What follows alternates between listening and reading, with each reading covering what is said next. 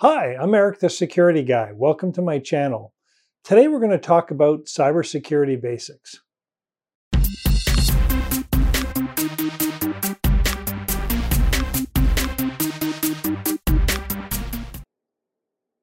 I've worked in cybersecurity for more than 25 years.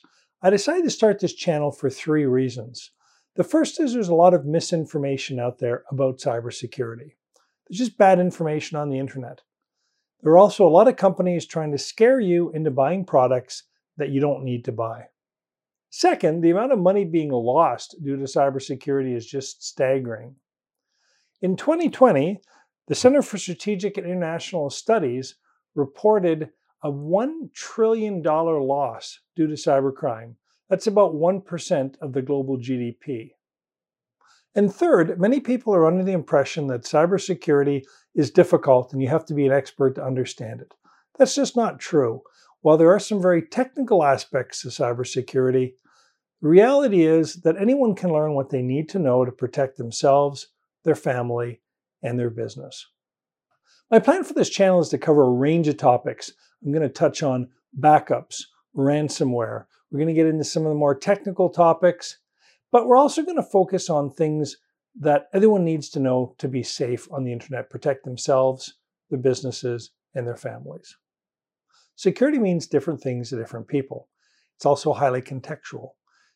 For example, a given program or approach to security or security mechanism can be more than sufficient in one environment or protect one kind of information, but on the other hand, if you use that same approach in a different environment, it could result in some very significant security or privacy concerns. So before we can talk about various security issues, we need to get down to the basics and answer the fundamental question, what is cybersecurity and what are we trying to accomplish? A good way to think about cybersecurity is to break it down into three objectives: confidentiality, integrity, and availability.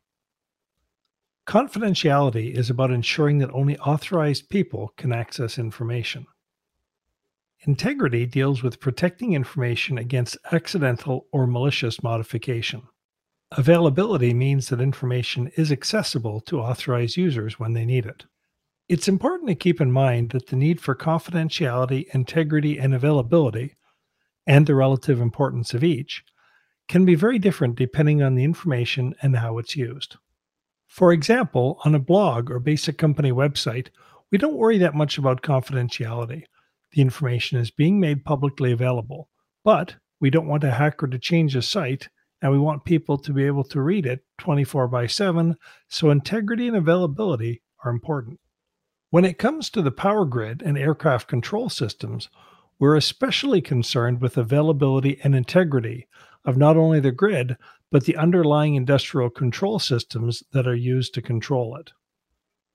If you're responsible for security at a bank, integrity might be your highest priority, followed by confidentiality. Sure, availability is important, but if your system is down for a few hours, especially in the middle of the night, it isn't the end of the world.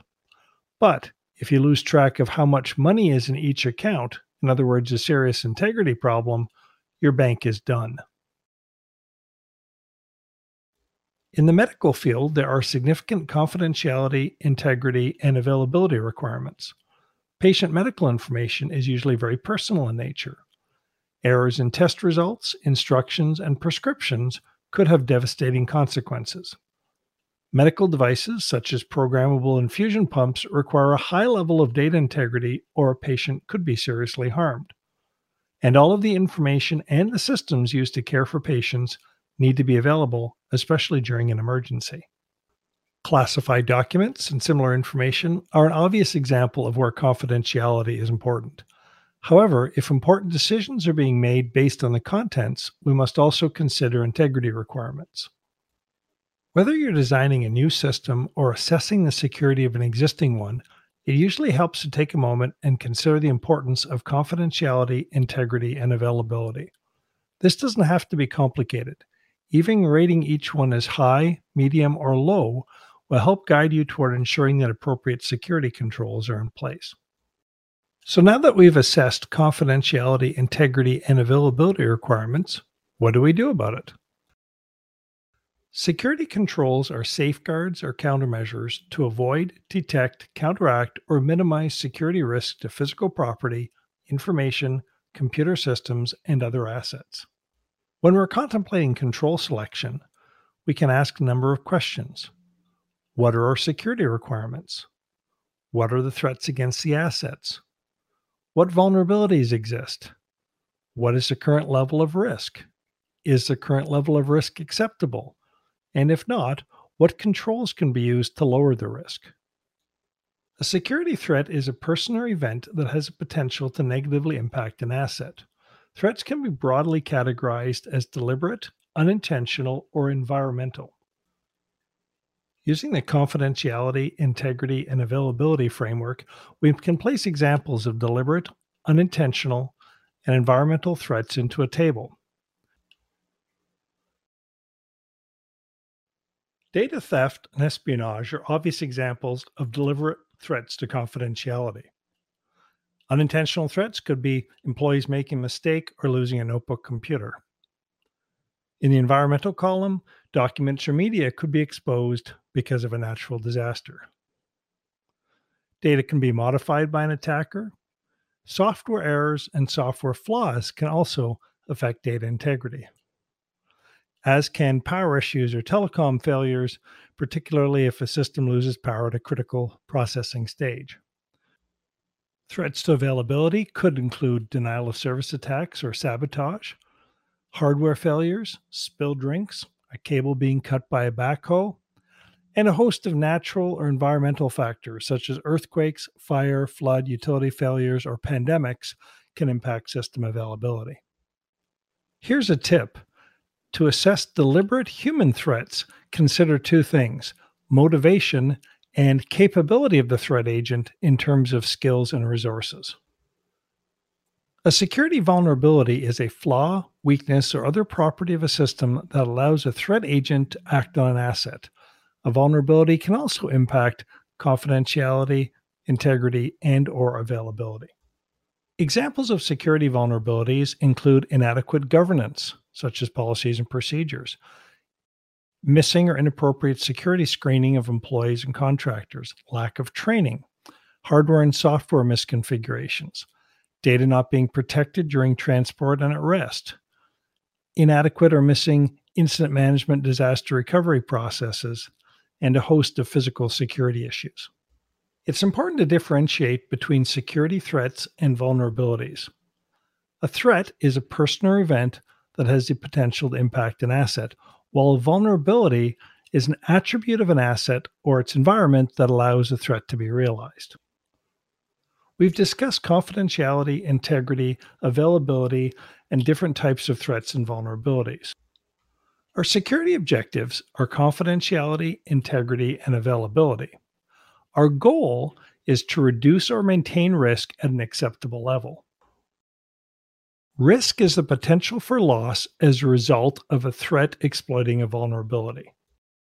Some risk assessment methodologies bring this all together by considering risk to be the product of asset value, threat magnitude, and vulnerability. Security controls are usually selected to mitigate vulnerabilities and therefore reduce risk. They range from policies and procedures to technical controls. From a security perspective, policies, standards, guidelines, and procedures are all considered security controls. Physical security is important to protect information assets and their environment. An appropriate personnel security program is important to control insider risks. This includes background screening for employees and contractors. Security awareness training is vital and often one of the best return on investments we get in the cybersecurity world. Other types of training are also important. For example, software developers must understand relevant cybersecurity issues and be trained in secure software development practices. Of course, there are many types of technical controls, including firewalls, intrusion detection and prevention, data encryption, and endpoint protection software to help protect against viruses, ransomware, and other malicious software. So to recap, The three main cybersecurity objectives are confidentiality, integrity, and availability. Our goal is to manage risk, and the main way we do that is to assess risk and implement appropriate security controls. But before we wrap up today, there are a few other useful cybersecurity principles that you should know about. The principle of least privilege is that any entity, that could be a user, a program, or a process, should only have the minimum privileges necessary to perform its function. Defense in depth refers to using multiple layers of security controls. The intent is to provide redundancy in the event a security control fails or vulnerability is exploited. Using a defense in depth approach also gives us more time to react to an attack on an outer layer before assets are exposed. Default to deny is near and dear to the heart of every firewall administrator, but there's a larger context, and that is that unless an action is explicitly allowed, it should be denied. In other words, it refers to a positive security model. Need to know is a policy of telling people only what is necessary for them to know in order to carry out a task effectively. It is particularly used to protect sensitive information. Fail-safe and fail-secure are related concepts. Fail-safe refers to a system that fails to a safe state, often in a physical security or life safety context. For example, fire exits must operate during a power failure. Fail-secure, a common approach in IT, means that a system fails to a secure state. For example, access will be denied if an authentication system fails. Attack surface is a concept that can be applied to both physical and cybersecurity. In general, the fewer points that can be attacked, the more likely an attack can be deterred, detected, and prevented. For example, in cybersecurity, we advocate closing unnecessary ports, disabling unnecessary services, funneling all inbound traffic through a load balancer, and where possible, implementing one API endpoint instead of many.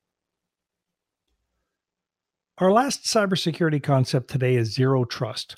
Zero trust is a term for an evolving set of cybersecurity paradigms that move defenses from static network-based perimeters to focus on users, assets, and resources. A zero trust architecture uses zero trust principles to plan industrial and enterprise infrastructures and workflows. Within a zero trust architecture, no implicit trust is granted to assets or user accounts based solely on their physical or network location or based on asset ownership. Authentication and authorization are considered discrete functions performed before accession to an enterprise resource is established. I've included a URL for those who'd like to learn more about zero trust. Thank you so much for watching today's video. Please help me out by subscribing to the channel and clicking on like. If you have any questions you'd like me to cover in further videos, or you have any comments, please leave them below. I'd love to hear from you. See you in the next video.